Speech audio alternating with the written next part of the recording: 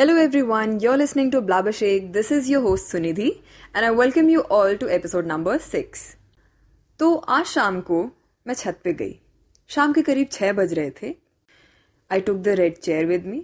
एक लाल चेयर है मेरे घर में जो स्पेसिफिकली इसी पर्पस के लिए ही है कि जब आप छत पे बैठने जाओ तो आप उसको साथ में लेके जाओ. I placed it at my favorite spot towards the back end of the roof और बैठ गई. तो बैठे बैठे बस मैं जब आसमान को देख रही थी with absolutely nothing in my mind, हल्की सी हवा चलने लगी और जैसे ही हवा ने मुझे छुआ, it immediately threw me back to the memory of one of the most magical things that has happened in my 21-year-old life. Something that made me believe in the power of manifestation. Let me share it with you. So, unlike a lot of people, I have very few memories of my early childhood. क्यों? क्योंकि मुझे याद नहीं रहता. मैं भूल जाती हूँ चीज़ें. बस. Call it my weakness, a flaw, a magical power that helps me stay happy. मुझे लास्ट वाला सोचना ज़्यादा सही लगता है. It is what it is. So talking specifically of my early childhood school days, मुझे बस याद है कि मेरी स्कूलिंग स्टार्ट हुई दिल्ली एरिया प्राइमरी स्कूल में. It's in Delhi. Nursery C में एडमिशन हुआ, फिर मैं प्रेप डी में गई, फिर मैं क्लास 1 में गई, क्लास 2 में गई, क्लास 2 के बाद I had to leave the school. Now what is interesting is कि उस स्कूल से मुझे सिर्फ 3 ही फ्रेंड्स कह लो, बैचमेट्स कह लो, क्लासमेट्स कह लो, स्टूडेंट्स कह लो, 3 ही लोग याद थे हमेशा से. जैस्मिन, भावना एंड मेघना. तो मेघना के साथ I don't remember anything. I just remember that she was a classmate. But with Jasmine and Bhavna, things were a little special. बचपन से लेके अभी तक, उस स्कूल से निकलने के बाद से ही, मैंने हमेशा से ही भावना और जास्मिन के साथ अपने मेमोरीज को चेरिश किया है. जब भी मैं वो अपना एक एनुअल बुक होता था ना स्कूल में, ईयर बुक होता था, मिलता था, मैंने आज तक संभाल के रखा है. और जब भी उसे खोल के देखती थी, I would look at Jasmine, Bhavna. हमने किसी डांस में पार्टिसिपेट किया था, किसी एग्जीबिशन में पार्टिसिपेट किया था, किसी प्ले में पार्टिसिपेट किया था. तो मुझे बड़ा अच्छा लगता था सोच के. ये सोचती थी कि हे भगवान, अगर इनसे दोबारा मिलना हो जाए तो कितनी खूबसूरत बात हो.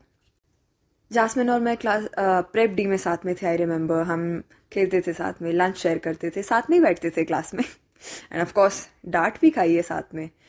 एक बार पता नहीं क्यों हमने लंच के वक्त जाके अपने बालों को खोल लिया था, अपनी चोटी खोल ली थी. फिर हमने टीचर से डांट खाया और टीचर ने हमारी चोटी दोबारा बना दी.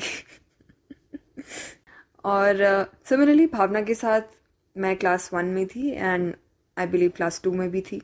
तो क्लास बस उसके साथ भी बहुत सारी मेमोरीज हैं खेलने की, लाइक आई सेड, एग्जीबिशन की. बस एक चीज़ थी कि I don't remember why class 2 में ही जब मेरा बर्थडे आया तो मैं उसे चॉकलेट नहीं दे पाई अपने बर्थडे में. फिर मुझे स्कूल छोड़ के जाना पड़ा. हम उसके बाद कभी कांटेक्ट में ही नहीं रहे. मतलब मैं जास्मिन और भावना, ऑब्वियसली उस वक्त फेसबुक वगैरह इतना था नहीं, हम छोटे ही थे. तो this guilt stayed with me कि मैंने भावना को चॉकलेट नहीं दिया यार. मैं उसे चॉकलेट नहीं दे पाई अपने बर्थडे पे. हमेशा से सोचती थी कि अगर उससे दोबारा मिलना होगा तो मैं उसे चॉकलेट पक्का दूंगी अपने बर्थडे पे. फिर समय गुजरा. 10वीं पास किया, 12वीं पास किया, फिर कॉलेज में एडमिशन की बारी आई. तो जब प्रोसीजर चल रहा था हमारे कॉलेज में एडमिशन का, तब एक आंटी सी जो बहुत ही फेमिलियर लग रही थी मुझे. मैंने पापा से बोला भी कि पापा वो आंटी बहुत ही ज़्यादा फेमिलियर लग रही है ना, ऐसा लग रहा है कि शायद हमने कहीं देखा है. तो पापा बोले हाँ फेमिलियर तो लग रही है. तो जब डॉक्यूमेंटेशन की बारी आई, डॉक्यूमेंट सबमिट करने की, वहाँ पे जाके फिर मैंने पापा को बोला पापा मुझे बहुत ज़्यादा फेमिलियर लग रही है आंटी. पापा ने बोला जाओ बात करो, फिर पूछो. तो मैं उठ के गई, मैंने आंटी से बात किया. And guess what, aunty Bhavna की मम्मी थी. और बिकॉज स्कूल में भावना की mummy was my computer teacher also, तो that's why I remembered her. और फिर मतलब मैं भावना से मिली तो वो मोमेंट ऐसा था कि I can not even explain in words. It was so special. I was surprised, I was happy, shocked, mixed emotions. लेकिन इतना कुछ मैं एक्सप्रेस नहीं कर पा रही थी. I was really happy to meet Bhavna at that moment. मतलब इतने दिन से जो चाहा था वो सच हो गया.